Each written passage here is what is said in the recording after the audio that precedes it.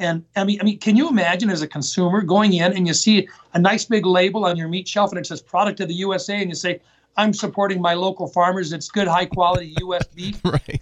And then you realize that it's boxed beef that's been brought in from overseas by one of our packers, repackaged and sold as product of the USA because it's been reprocessed in the U.S. That is absolutely false advertising, and it's got to be stopped as soon as possible. Welcome back to the Interview Podcast on the Why Millbank Podcast Network from Millbank, South Dakota. I'm Craig Weinberg. And on the phone with us today, we have a very special guest, and I'm very pleased to get this time. Thank you to the friend of the show, Desmond Ward, for working to make this happen. Senator Mike Rounds is on the phone with us. Thank you so much, Senator, for taking a little bit of time and talking to us. I appreciate it. Thank you. Absolutely. It's a fun thing. You know, the goal of the interview is to get to know people, figure out who they are, what they what they believe in the political world. Every election cycle, I like to get as many politicians and wannabe politicians on to just figure out who they are. And, you know, when you watch TV, you get a 3-minute soundbite, and it's hard to really figure out who people are in that. So I just want to take a little bit of time. We don't want to waste your time, but take some time and get to know you a little bit and talk to you about some of the stuff going on in the world today. So welcome. Thank you. I appreciate the opportunity. Des works for me. He was working with me in D.C., and right now we're back in Pierre, and Des has been working with us back in the Pierre office as well. So I get my regular fix of what's going on up in the Millbank area. Okay, so right before the show started, you said you have a connection to Millbank. What is that? Oh yeah, look, when I first got back when I got back into politics to begin with, way back in 1991 when I was in the legislature, one of my mentors was a guy by the name of Harold Halverson. Really? And Harold was from just outside of Millbank, but he worked in Millbank at what was then Millbank Mutual Insurance Company. Mm-hmm. And Harold was one of these guys who he was a very conservative, but just a great all-around human being. And he was one of my best friends in the legislative process. And he really took me under his wing. And I just loved Harold. And I think one of the saddest things that I remember is when I was running for governor in 2002, Harold passed away. Mm. And he had said he was going to support me as governor at the time. And but he was my friend. Yeah. And we did a lot of things together. He knew my wife not as Jean, but as Jeannie, and she was one of the few people that she actually let call her Jeannie. But just a dear friend. Yeah. So you said 91 was when you first got into the political world? Yeah, I ran for the legislature in South Dakota here from Pierre. So I ran for the state house or for the state senate. I was there in the state senate for 10 years, and the last 6 I served as majority leader. Then after that, I took a break, wasn't planning on getting back into politics at all. I was going to support John Thune, as a matter of fact, to be the next governor of South Dakota. Well, that's interesting. Yeah. And matter of fact, we talked about it, and he wanted to know what my plans were. And I said, listen, I'm going to stay in the business community. Mm-hmm. I'm looking forward to getting back into my business full time. And John said, well, I'm thinking about running for governor. And I said, listen, you get back in and I'll help you. And so at that point, we'd known each other for years already. And I just thought he was going to make a great governor. And so I was supporting him. Then something happened that changed all of our lives. And that was 9/11. Mm-hmm. September 11th, 2001 hit. And George Bush asked John if he would, at that time he was a House member in Washington. He asked him if he would, if he'd consider running for the United States Senate. And John decided rather than coming back and running for governor, he would run for the United States Senate. And so that left the Republican nomination for governor that year open. And we ended up in a 3-way primary.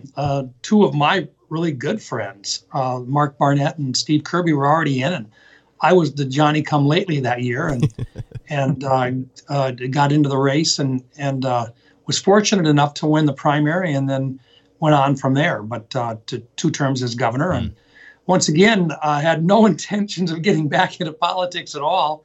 But I got so fed up with what was going on in Washington, D.C. We got common sense out here in South Dakota. We really do. I mean, there's something here in this part. I think it's in the water, maybe. But there's a common sense out here that is lacking in D.C. Mm-hmm. And I finally got tired of what was going on. And as I told some of my friends, I said, I think they need a little bit of adult supervision. And just decided that I was going to throw my hat in the ring and run for the United States Senate. Fortunate to get the Republican nomination and then to win the election and to be able to serve. And it's been a real experience. And, hopefully what I've done and what I told folks I was going to do was to bring that common sense, the experience that I developed into Washington and bring a little bit of that Midwestern flavor to what I thought was and still believe is a pretty broken city. Yeah. So you're at the end of your first term at the national level. What was the biggest shocker for you going from, South Dakota politics your whole career to then going to that broken system? What was the thing that you were like, wow, I didn't expect this? I was surprised at how much moves through without debate. Ooh, what do you mean? Well, just as an example, you can have the interaction. You would think that folks are on the floor and they're debating things and they're negotiating amendments and so forth. Mm-hmm. Most of the activity that goes on in Washington is based on staff interaction, staff to staff. And so not the elected person. Right. They'll have that. Well, we've all got staffs there, but you've got a number of different areas. But what happens is it's a case of where if I've heard it once, I've heard it, you hear it 3-4 times a day. I'll have my people talk to your people. Mm-hmm. And a lot of the Senate folks, then you'll go back up to them and you'll say, hey, I want to talk to you about a particular piece of legislation we're working on. They'll say, well, what's that all about? And it's something that might have actually originated in their office to begin with. And they're not aware of it. Wow. And, and we don't do it that way back here, And so when I get into stuff, if I'm working on legislation, I'm in the middle of it and I'm hands-on. And so a part of what they're finding out in D.C. is that if you're going to get in the middle of something which is halfway complicated, then we're one of the offices folks will come to and say, okay, look, if you guys get into legislation, you don't do a ton of legislation, but if you get into legislation, you guys get deep into it and you understand it and you can move forward with it. And so, and I find that with some members, but not with all members. Former governors that I work with up there, and there's probably 10, 11 of us. Most of the former governors get a little bit deeper into the legislation that they work with than a lot of the other folks do, because back in their states, they have to be a little bit more informed on them. Yeah. So as far as getting bills actually passed, how much of that is actually voice voted, or is a lot of it just unanimous consent, push it through? In the legislature here, we do a program called consent calendar. Mm-hmm. And the consent calendar is where during the legislative session, and by the way, I tell our legislators here, you've got a good system here. Mm-hmm. But what you'll do is you'll have a committee look at stuff here at the state level. And if everybody agrees it's a good program and there's nothing of substance to it, but it needs to be updated on a particular piece of language, rather than taking it in during that 40-day session here in South Dakota, they'll put up what they call a consent calendar. And there might be 1, 3, 5, or 20 items on a daily basis on the consent calendar. You see it in advance, and then with it, you vote one time, but you vote on all of them. Well, in D.C., it's a little bit different. And in D.C., what happens is they'll do what they call a unanimous consent order. And they do a hotline vote. They do a hotline to each one of the offices in the Senate, and they'll say, hey, by the way, here's a resolution on, commemorating a World Series team or something, those types of things. And they'll run it through and they'll say, hey, does your office have any objection to a request to unanimously approve the following in one of our sessions? And if none of the offices come back with a message saying we disagree, then they'll make a motion on the floor saying, I ask unanimous consent that the following, pass. And you can do that in the Senate without having anybody there except 2 or 3 people, because everybody's been advised. But anybody who wanted to disagree could come down. So if they do want to disagree, though, does that then change it? So now it has to be voted on? Yes. So that's a nice thing. But how much pressure then is on people to not do that if everyone else is good with it, but one or two? Is there some peer pressure perhaps to not say anything? Oh, I think there might be a little bit, but you got to understand the egos up here are pretty big, and there isn't anybody in the Senate that doesn't have a little bit of an ego anyway. And so, there's only 100 of you. Even in the middle of the most hotly contested items, everybody votes their own, and you never walk in and tell somebody we expect you to vote the following way. That never happens. Really? It just doesn't. Okay. No. And if it did, it would really push a huge backfire on people.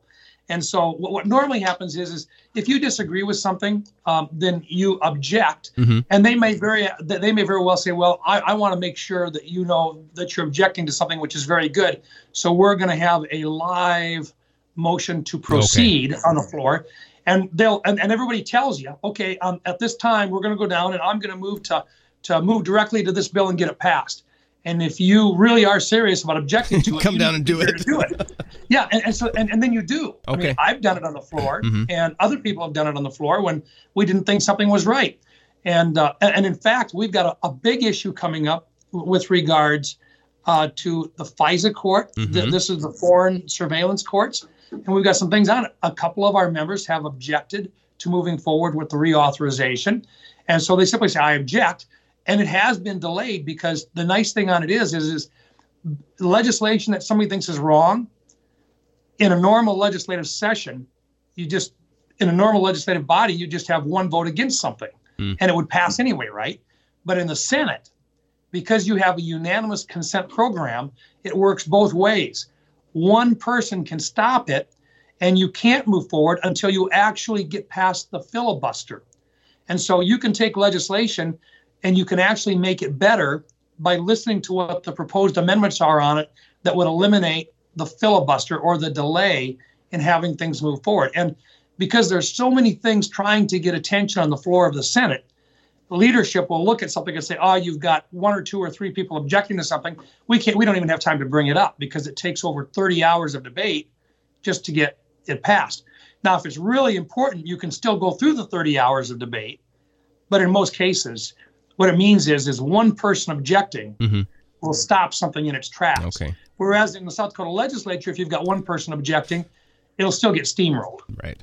So is the Senate then a lot more cooperative than we see on the news?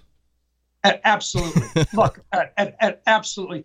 But remember, it doesn't make news. That's right. if things are moving smoothly. Yeah. And so, I've got good friends on both sides of the aisle. We do. I don't know if people know this or not, but we have active Bible study groups. We have active prayer breakfast where we get 25 members. By active, what do you mean? Democrat alike. What? What does active mean? Like regularly? Every single week. Yeah. Really? Yeah, and in fact, this week, because we haven't been meeting together as a group, they did it by podcast. Oh, cool! Or by over the phone to give people a chance to get together again. But it really is. We talk back and forth. In fact, this morning, I've been texting back and forth with members of both parties talking about different issues that we're still working on back there right now. And but that's the part that doesn't get much play. Well, it's not incendiary. That's right. That's interesting. All right, let's go back to your early life. You where did you grow up? Well, I was born in Huron. Okay. But we moved to Pierre when I was like 3 years old, and so my dad was actually a basketball coach in Hitchcock, and in Yale. Now, that's not Yale, the university. That's Yale, South Dakota, just outside of Huron, a suburb of Cavour, by the way, for those folks along Highway 14 there. We moved to when Joe Foss, who was the governor of South Dakota, he was a World War II hero, fighter pilot, came back in. He was actually the commissioner of the American Football League. Really? But Joe came back. Yeah, Joe Foss was a great governor here in South Dakota, and he when he was governor, he hired my dad to be the first state highway safety director back in the 1950s. And so we moved to Pierre. So I'm the oldest of 11. Wow. It's Mike, Mick, Doc, Doug, Tim, Dan, Tom, Pat, Steve, Scott, and Jamie. And then my mom passed away in 1986, and Dad remarried a great lady, Rosemary Scarborough, who had lost her husband about a year after my mom passed. And they got together at a prayer group meeting, and she's got 2 sons and a daughter, and so I've got 3 step siblings as well. So we've got a big family. Wow. And yeah, it's South Dakota style. And you, your wife Jean, how long have you guys been married? We've been married 42 years now. Congratulations. Good work. Hey, thanks. Awesome. Well, she's put up with a lot. Well, apparently. She's a farm girl from over by Lake Preston. Okay. Her folks, she's got 2 brothers that are still on the farm, and another brother who works up in Aberdeen. They've got their family in Groton. But she's her mom and dad are still right there in Lake Preston, Alec and Helen Vedve, and she's in touch with them, once or twice a day, every day. Yeah, that's cool. And now staying in touch. She is was diagnosed with cancer, correct? Yeah. How is that fight progressing? This is one of those things where it was almost a year ago right now that we found out that this bump that she had right on her hip was a sarcoma. And that's like a 1 in 100 types of cancer. And it's a scary deal. We went to Mayo. The folks in Pierre and in Sioux Falls referred us to Mayo. And so we went up to Mayo, and they said, look, we got to get on it right away. She did chemo last year in Mayo.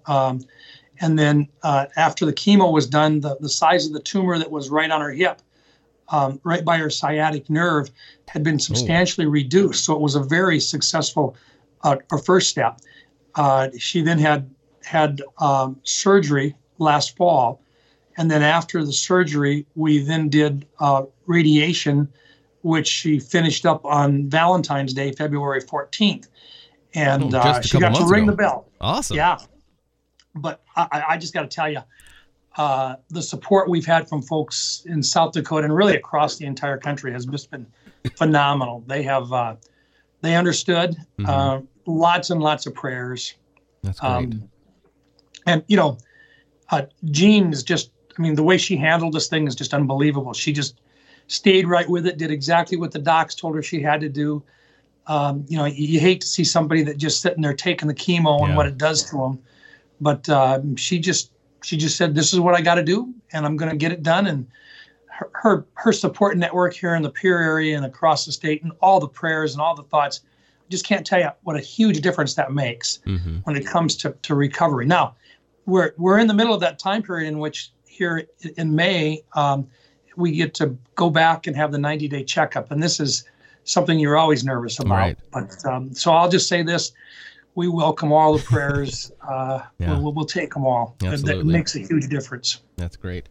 Well, good. I'm glad to hear that she's that it's looking up. That's fantastic. It is. And right now we don't know of any cancer that's left there, but we know there were a couple of spots on one bone that they were really going after with the radiation, and we're hoping that we got it and that we just got to keep on the alert. Awesome. Well, I'll tell you what, for folks that are out there listening, if you got any thought at all that you got something wrong, even in this time of COVID, you talk to your doctor, and it's early diagnosis and early prevention is what really makes this work. So don't be afraid to call your doctor and say, hey, I got to have you look at something or whatever, because they'll get you in. Yeah.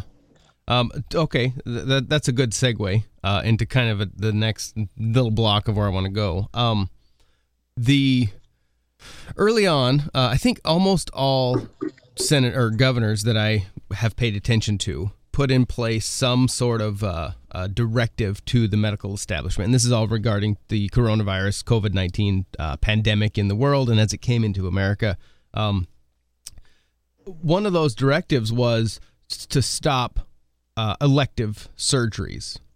What, in your view, is the long-term effect of that? Because that effectively stopped people from doing just what you are encouraging people to do, And now we're hearing from governors, no, you need to actually reach out. Make sure that you're reaching out. What are we going to be seeing in the next few years as a repercussion for that decision?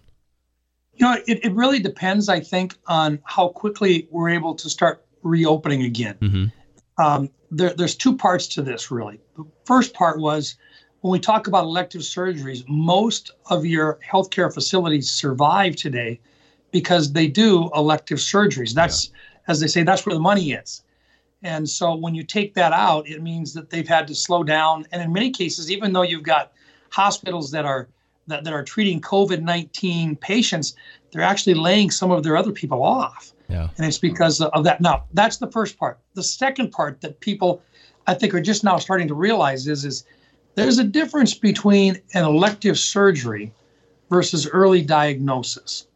And I think we need to make that differentiation that if you think you've got something wrong, it may not be an elective surgery that you're talking about here.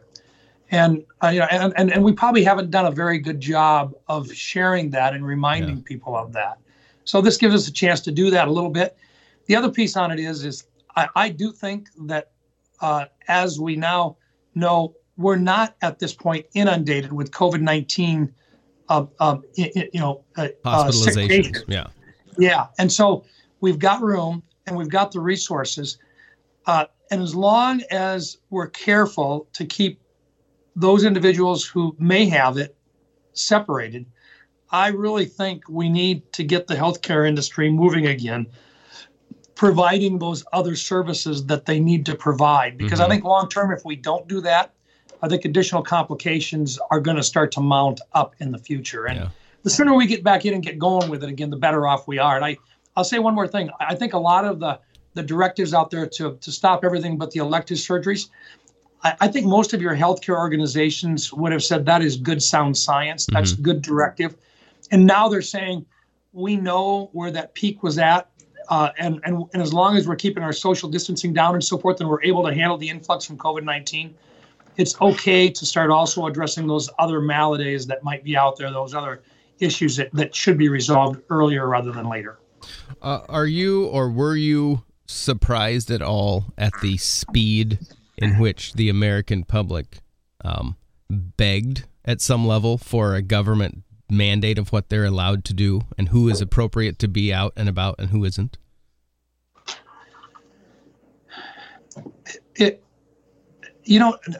Not really surprised, but a little concerned.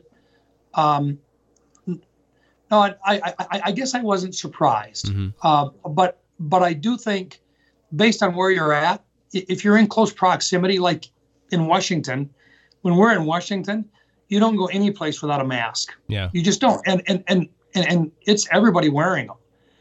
When you come back to South Dakota, we've got open spaces, and the common sense here says, I know what 6 feet is, and I know I can keep my separations, and I know I don't have to shake hands with everybody, on the street, and most folks up and down, they understand that, and they're getting a little bit more comfortable with having that separation. What has surprised me is the time period in which elected officials haven't recognized the need to let up on this a little bit and to trust their citizens to make good decisions on their own when it comes to how to respond.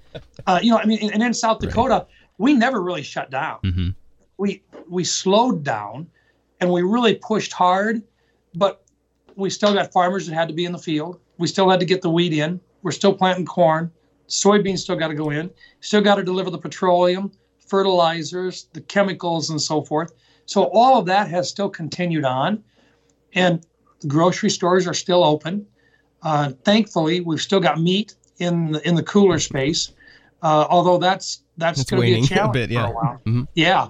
So but in South Dakota, we just use good common sense, and granted, Sioux Falls is different than a Millbank. Sioux Falls is different than a Pierre or a Rapid City, for that matter. And I like the idea that your best decisions are made at the local level. Yeah.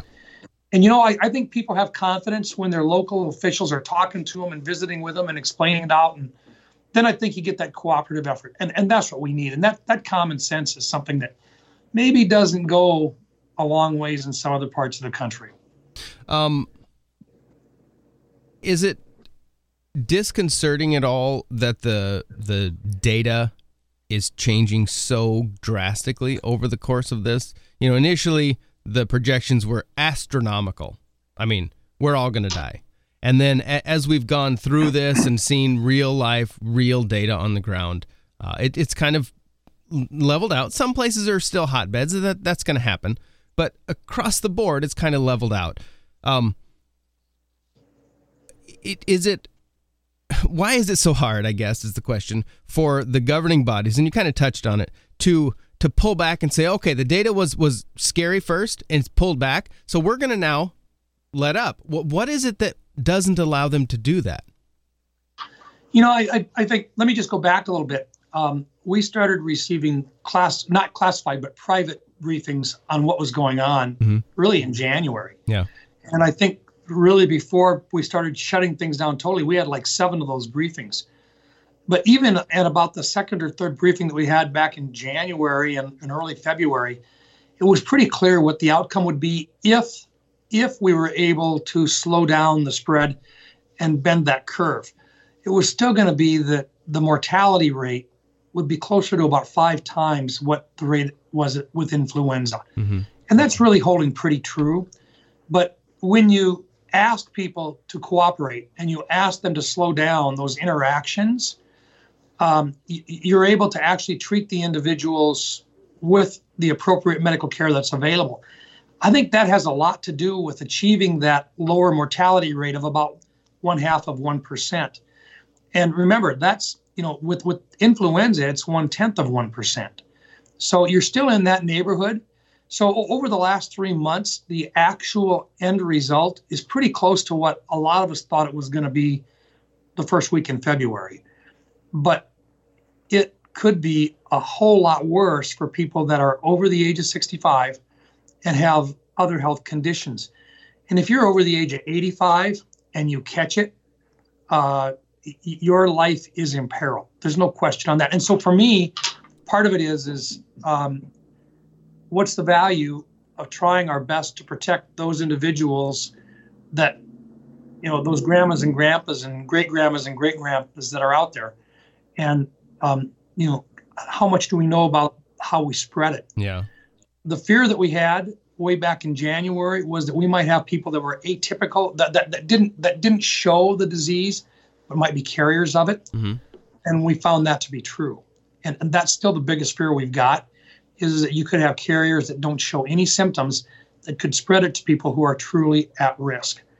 So, do you know, if you ask me, okay, so did we overblow this? My answer would be no, we did not.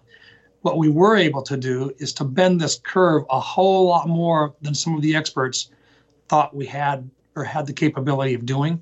And I'm gonna give credit not to government officials, but to the American public who use their own common sense, their own sense that, you know, we know this is serious and we've got loved ones who are at risk and we're not going to take that chance. So let's give the American public some credit for this. They really did go out of their way to try to slow down the spread of this virus. And I think that had a huge impact. Is it appropriate for local governments to fine and imprison businesses that feel that they need to work so they can provide? You know, I had a real problem with what I've seen on the news. I mean, there's a couple of examples out there where clearly you had some judges that I think overstepped their bounds. I mean, I'm going to say this again. In South Dakota, we've been using common sense. There's a lack. It's not common across the rest of the country necessarily. And you've always got an isolated incident here and there that can push the issue.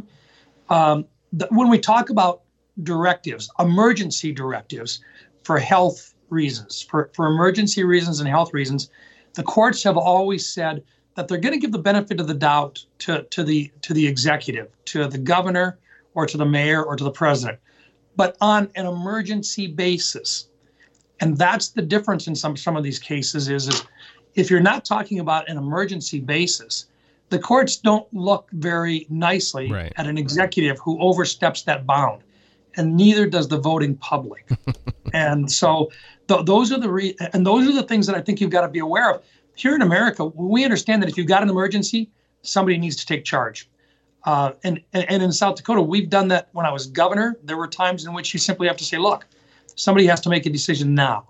And you do that, and you help to coordinate it. But then as you move out of the immediate emergency, you work to build consensus, to move forward with your other elected officials on a coordinated basis.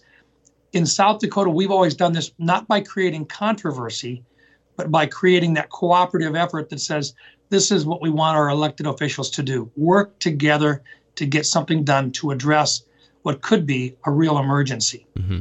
Are you confident in the data going forward and the people that are crafting the data, that it's accurate and it's actually actionable at this point? I think sometimes they miss, or they are either misrepresented, or in some cases they don't do a good job of sharing the information appropriately so that it's understandable. Just as an example, in some parts of the country right now, they're saying, oh, they opened up to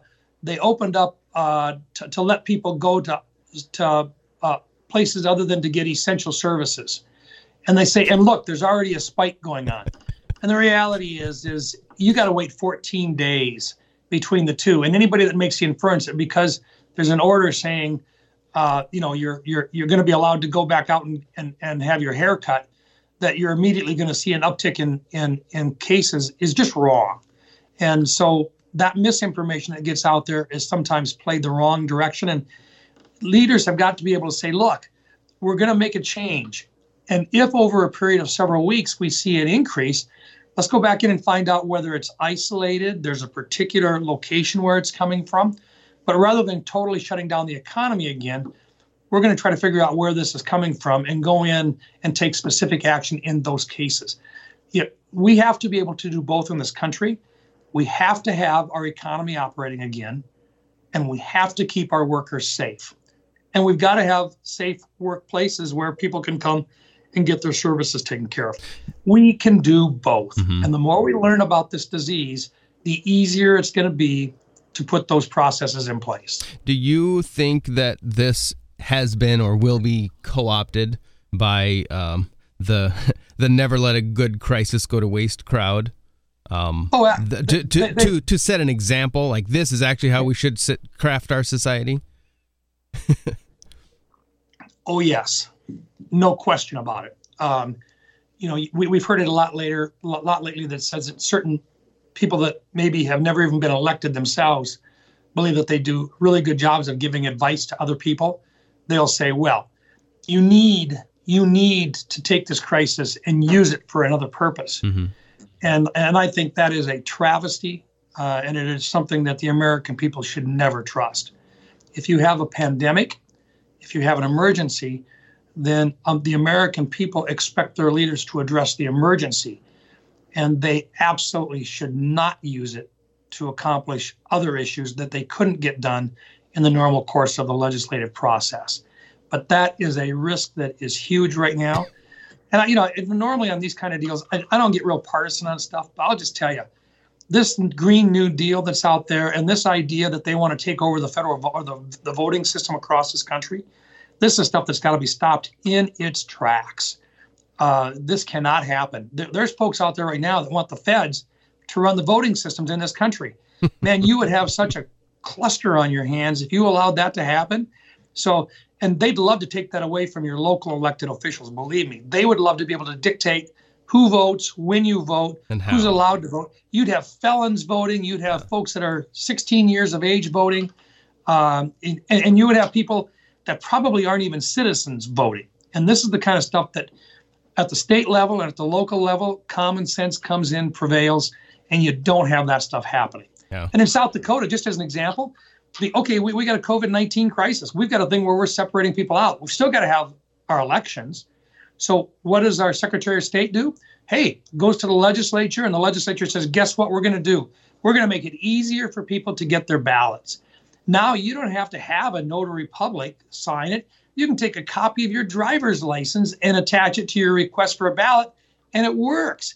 That's That's coming a long way in this process. Or if you don't have access to a copy machine, you can email it to your local auditor, and they'll use your emailed copy of that driver's license. That's a good thing because it makes it easier for a legitimate voter to be able to cast their ballot. That's a good thing. What are your thoughts on, and we'll get to the more local stuff here in a minute, and your election again. What are your thoughts with companies like YouTube and Facebook setting new standards that if content doesn't adhere to the World Health Organization's narrative about COVID-19, it is against community guidelines and is removed across the board? Should a company be allowed, a company that is that big and some would argue is just a platform for opinions and voices, to really begin to shut down anyone that might say something to the contrary of the global narrative? We really do value the First Amendment. And when you start talking about restricting the ability of people to express their opinions, it's one thing to say the opinion expressed by this person is not the opinion of this organization. Right. I have no problem with that at all. But you still need to be able to express the opinion, as wild and crazy as it might be. American public are pretty good about being able to pick out the bizarre or weird or the weird stuff out there. We don't give the voting public enough credit in a lot of cases. They get it. At one time we had basically 3 networks in the United States. The 3 networks controlled everything. And if it wasn't according to their opinion, you didn't see it. What happened? Well, Ted Turner started CNN. Fox News with Mr. Murdoch comes in and starts that. And suddenly the 3 networks are realizing that people are questioning whether their point of view and their opinion about what is news maybe isn't everything it's cracked up to be. And now I don't think people would ever go back to having just 3 opinions about what it is. I think you get people that look at Bloomberg, they look at Fox, they look at Fox Business, they look at Reuters. Then they look at the 3 majors, the traditional 3, and a lot of people still look at CNN as well. So you've got those all out there, and people are now picking and choosing a little bit, saying, I guess I have to discern for myself fact versus fiction or opinion versus fact. Coming back to South Dakota, you are in the middle of a primary challenge. Primary is June 2nd, correct? Yes. In South Dakota. Would you, I've been asked before, would you be up for a primary debate? Is that something that's on the table? We'd consider it. Yeah. But nobody's really walked up and none of the news organizations have really come in and said, we're going to do debates for anybody. But I've just said, look, when I talk to my campaign people, I said, look, if there's 2 different parts on this, if somebody asks me in my official role, I'll refer it right back to the campaign. And I think that's a pretty good way to do it. And just, I'll have my, Rob Schonsberg is my campaign manager. Folks across the area know him. He's from Sisseton originally. And I've just said, Rob, you handle that end of it, and we'll go from there. But we'll consider them. So your people will talk to other people's people? That's it. Yeah, nice. We learned something from Washington on it. Excellent. All right, let's dig a little bit. I like the way you put that.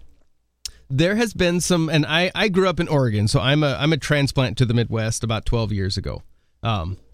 And so I honestly really had no knowledge of South Dakota politics up honestly until recently. I focused on national and back on the West Coast and the crazy that's out in Oregon. The EB-5 program in South Dakota has been a source of dissension, perhaps, from what I've been reading. Can you briefly talk about what that is and what the real value of it is to South Dakota? Sure. EB-5 is a visa program that was established by the federal government back in the 1990s. I didn't have anything to do with establishing it, but when I became governor, it was brought to my attention that This allowed individuals who were from outside of the United States to be able to get a green card, not citizenship, but a green card, which is the ability to come to the United States if they invest in economic development projects in certain areas. Does that kind of put a price tag on that green card? Like, does it make it a commodity? Yeah, it allows not. It doesn't increase the number of visas available, but we have visas that allow for ag workers to come in. They agree to come in and work in an ag area. Have visas that come in that work in the tourism area on that we use in South Dakota. And then you have this particular visa, which says if you invest, like in this case, it was $500,000 in a project, you can get a green card to come into the United States. That has since been raised to 900,000, hasn't it? I think it's closer. I don't know if it's 900,000 or $1 million. Okay. We've actually got reform legislation that, like way back in 2013 when it was an issue in the previous campaign, I said, look, if I get an opportunity, I'm going to reform this thing. Because in looking at it in South Dakota, there's a better way to do it. And we didn't find that there was anybody in D.C. that had ever made any reform efforts on it. So I think you're probably pretty close on that in terms of what it is today. Our legislation would actually make it about a $1.1 million deal to get a green card for most places, or $1 million in a rural area. But then you could use, when the money comes back in, it goes into areas, into economic development projects in selected areas. In South Dakota, in the middle of the last recession we had, when banks weren't lending money, when economic development dollars simply weren't available, was one way in which to bring investment dollars into the state for infrastructure that would stay here and build jobs and help us rebuild the economy. The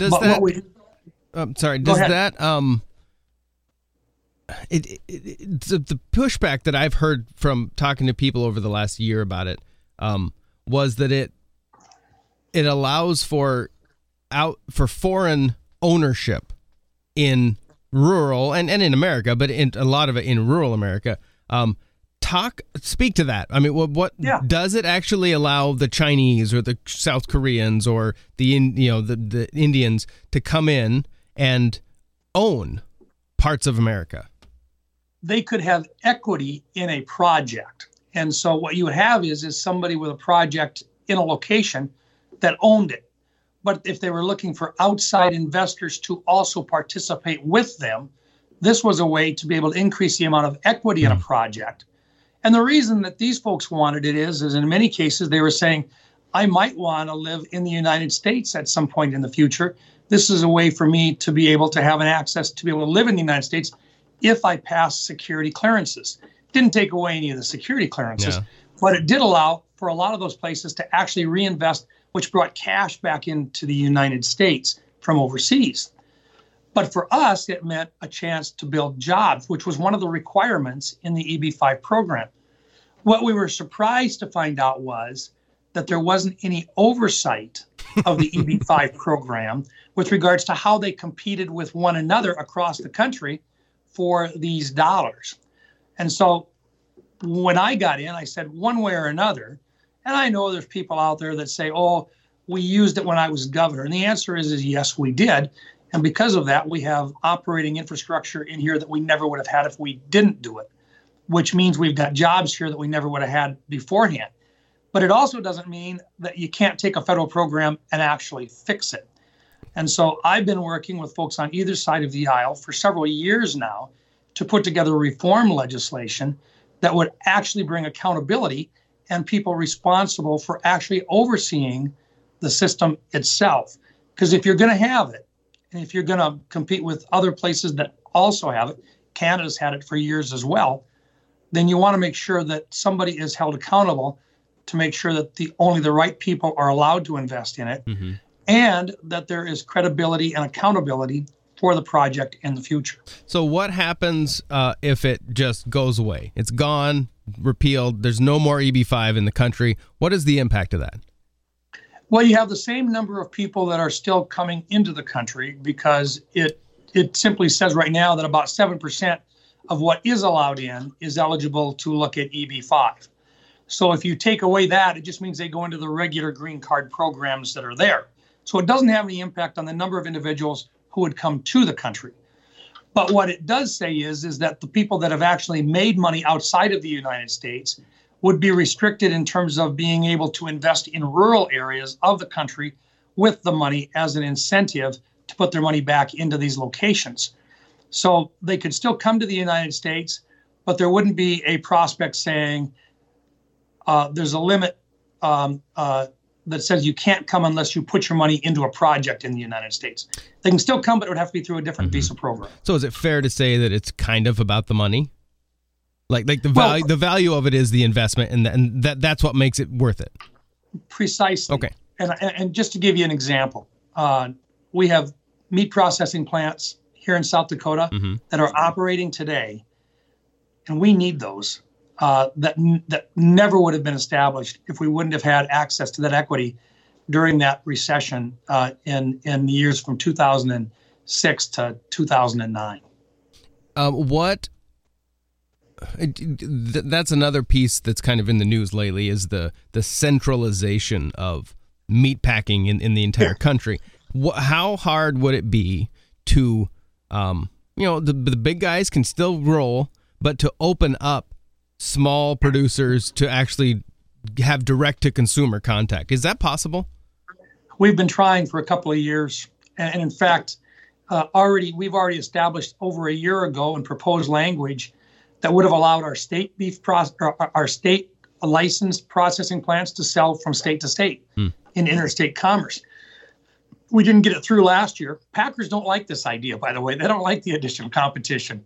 But so we've got it in again. Does that matter? That. Yeah, look, well, it did because they killed our bill last year. But we're back again. We're putting it in again. And this time I got a lot more support than what I had last time around. Remember, the state of South Dakota has processing plants that have to be equal to or better than the health standards is set up for your interstate processing plants, the big Packers healthcare guidelines. Yeah.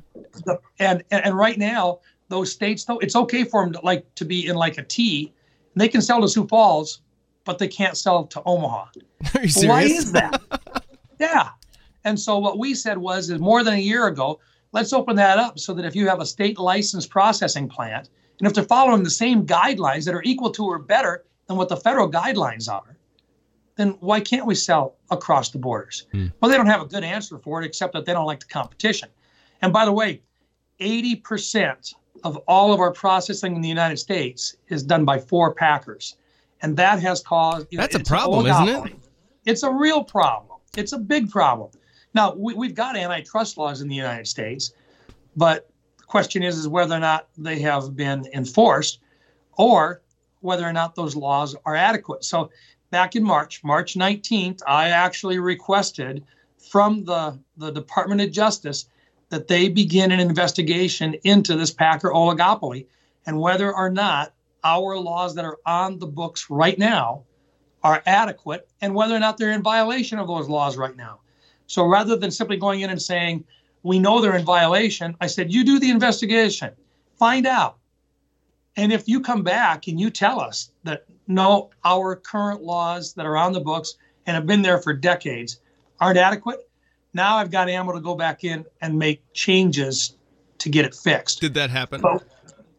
Well, or is it happening? The Department of Justice does not tell you if they're doing an open investigation. But, in South Dakota and in the upper Midwest, a secret is something you tell other people, one person at a time. And so there's folks out there right now that have told us that, or have told some of my colleagues in other states that they've been contacted and that there is an investigation going on. I can't tell you what it is. I can just tell you that that's the information I got from some of my colleagues. I'm hopeful that it's going on right now. And by the way, my understanding is the president's on board right now and has also suggested it's a good idea to have that investigation. I did send him a letter on it too, by the way. Excellent. Because of the scale of the big 4, the big boys, is it very possible that they will buy off the investigation? I mean, it's lobbyist wise. I mean, are they going to be able to effectively keep out competition? I don't think so. I think they would like to, But look, these are here in the United States. They're legitimate businesses. They're in competition. They see their competition as each other. Mm-hmm.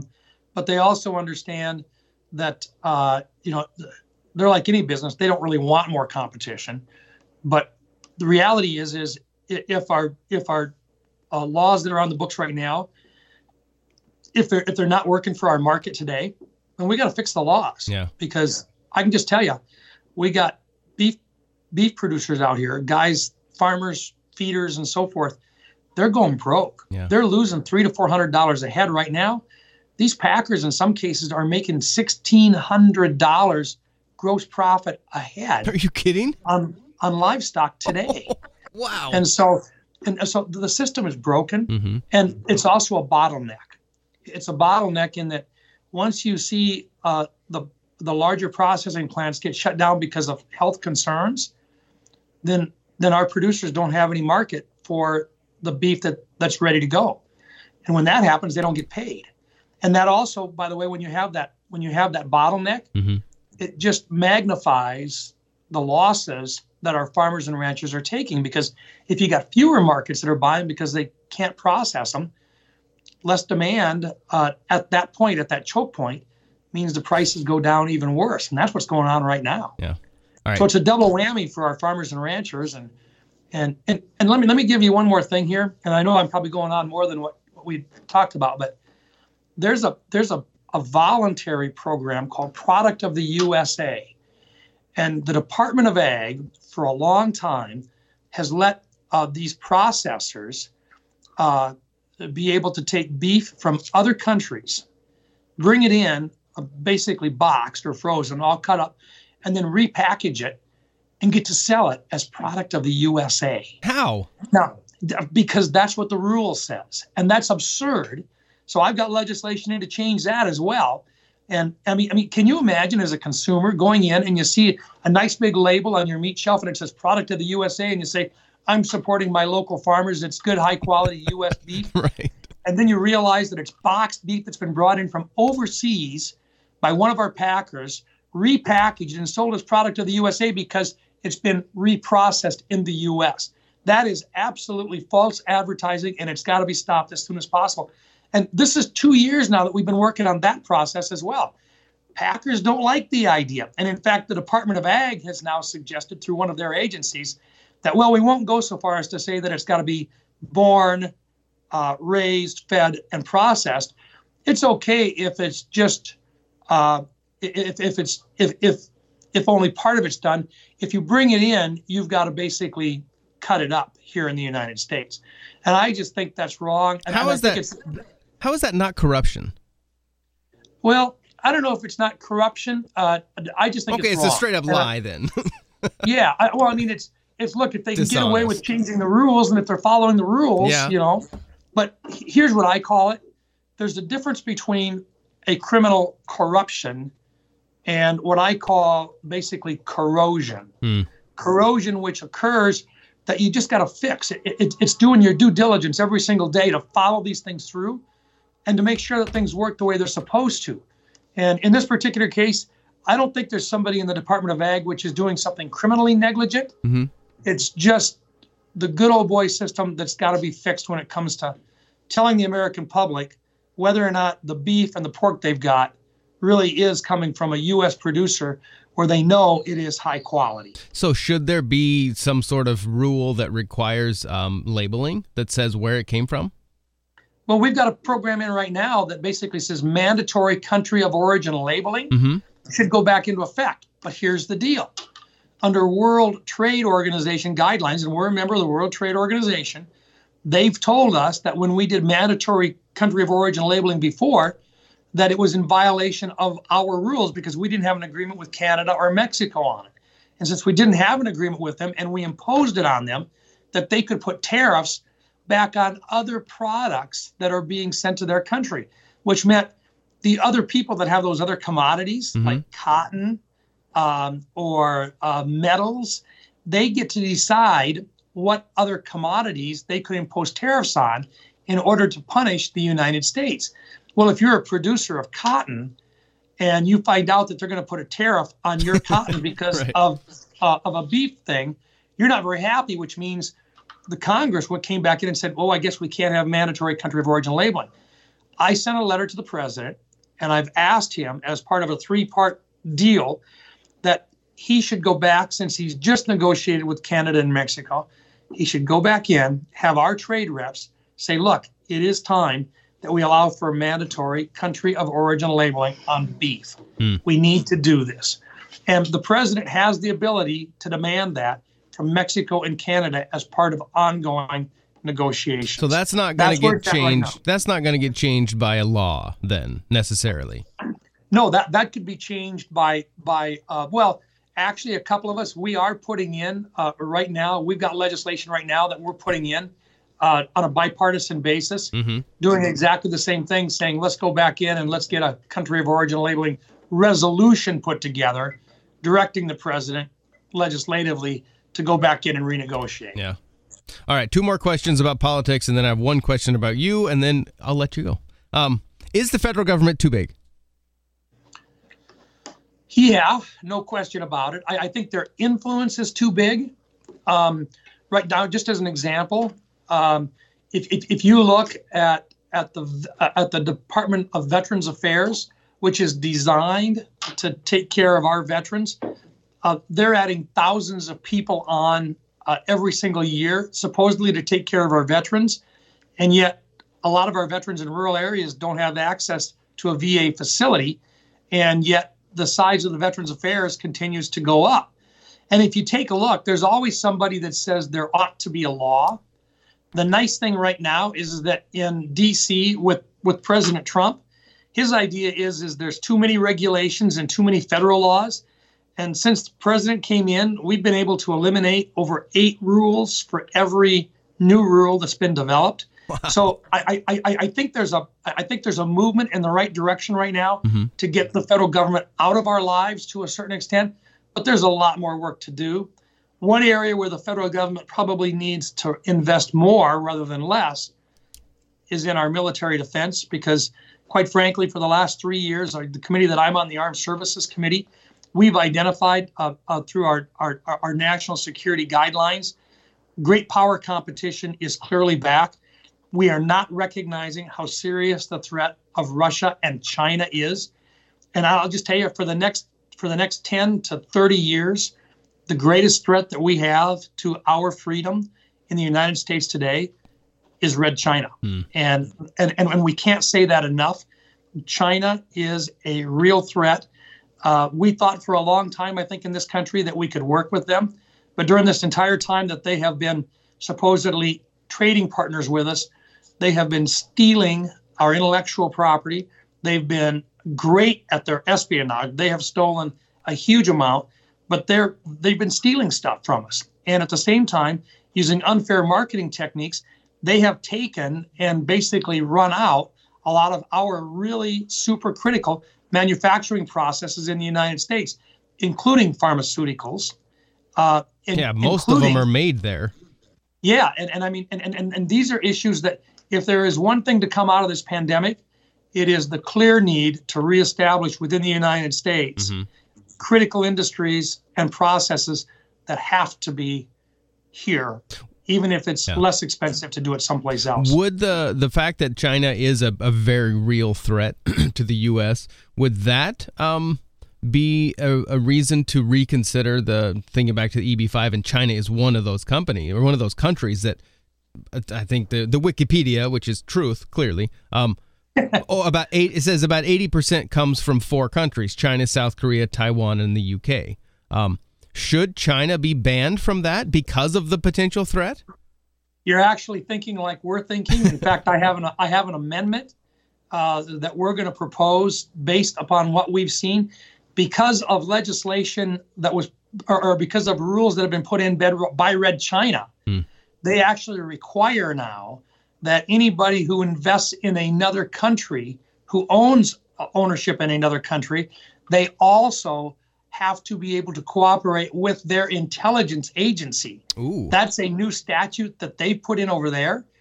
I think prohibits Chinese investment in the United States in the future. What does that do with? We have to do that. What does that do with Smithfield and Sioux Falls? They are their parent company is a Chinese company. What does that do? What does that do to that? Well, in this particular case, the language that I've got is regard to EB-5. That's one of the reforms that we intend to make. Okay. So it wouldn't affect that. But by the way, back in 2013, they actually did investigations as to whether or not they would allow them in.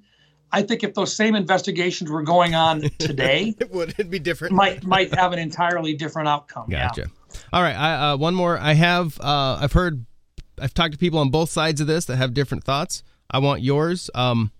Give me your thought and opinion on term limits in Congress, House or Senate, at the federal level.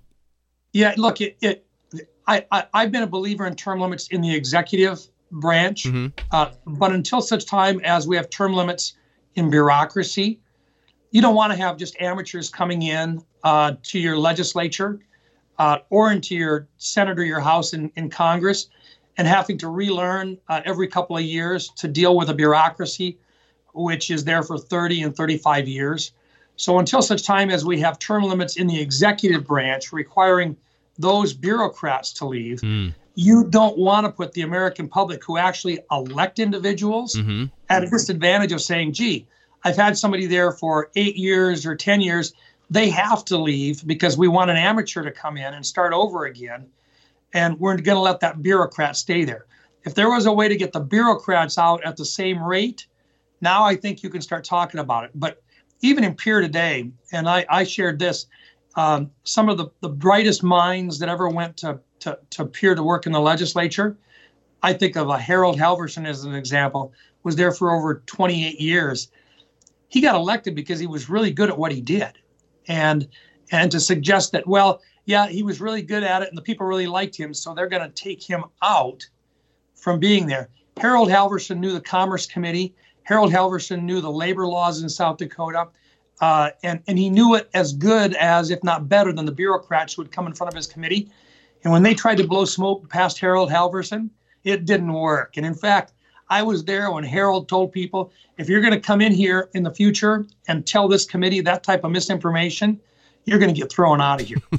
And you want that type of experience in your legislative body because that's the best oversight of an executive branch gone awry that you're ever going to get. So executive branch term limits, absolutely. Legislative branch term limits, I really disagree. What about an age limit for a congressperson? I mean, a lot of corporations do it. Yeah. I got to tell you, one of my good friends in the United States Senate is a guy by the name of Jim Inhofe. Jim Inhofe is 85 years old, going to be 86 in the next 6 months. I'll stack Jim Inhofe and his mental capacities up against anybody in the United States Senate. Yeah. He's got all the experience in the world. He's chairman of the Armed Services Committee, and he travels every single year. He travels extensively to get more information. People think he goes on trips just to go overseas. He goes to the war zones. I've been with him year after year here. We travel into the war zones. We travel into Africa, into places where you got to get malaria shots because he wants to know what's going on. We go into Western Sahara because other people don't go there to find out what the problems are and where the next terrorist threat is at. And so here's a guy that doesn't get into your cocktail parties. He gets into going in and finding the places where the real problems are at. And so, I honestly, I know there's examples of folks that have overdone their time period. That happens. But you got to trust the American voter to figure a lot of that out and to decide when that term limit is. One more thought on this. I heard Nancy Pelosi last year, I think it was early in the summer last year. Someone asked her if it was time to maybe step out. And she made the claim that our system is based on seniority. And when you have seniority, you have more of a voice. Is that an appropriate position to hold for elective government? It unfortunately, she's telling the truth. Really? It is there. I mean, you've got folks that have got a huge amount of seniority that work their way through. But there's ways to reform that. And we've actually done some reforms in the Senate already. You don't get to have your seniority and keep your position as chairman of a committee for an extended period of time. We don't allow that. You can go for 6 years and then basically you get to get off. Those are the types of reforms that you can do. Okay, right. And so there's ways to work your way through it, but she's right. In the Senate, seniority is huge. And when you come in as a freshman, you can make an impact, but you do it by getting other people with seniority to work with you and to do it. But there's reforms that could be made with regard to how those guidelines are laid out. All right. So I've heard tell that that you don't typically stay over the weekend in D.C., that you like to be back in South Dakota. Absolutely. This is home. Look, I'm not a D.C. resident.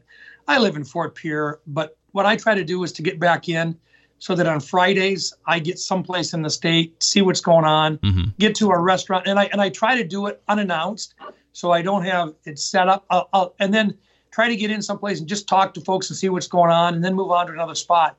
But this is where sanity is. This is where normalcy is. Still like to. I mean, I still do the shopping. So you'll see me at Walmart. You'll see me at Dakota Martin Pier. You'll see me at Shields. I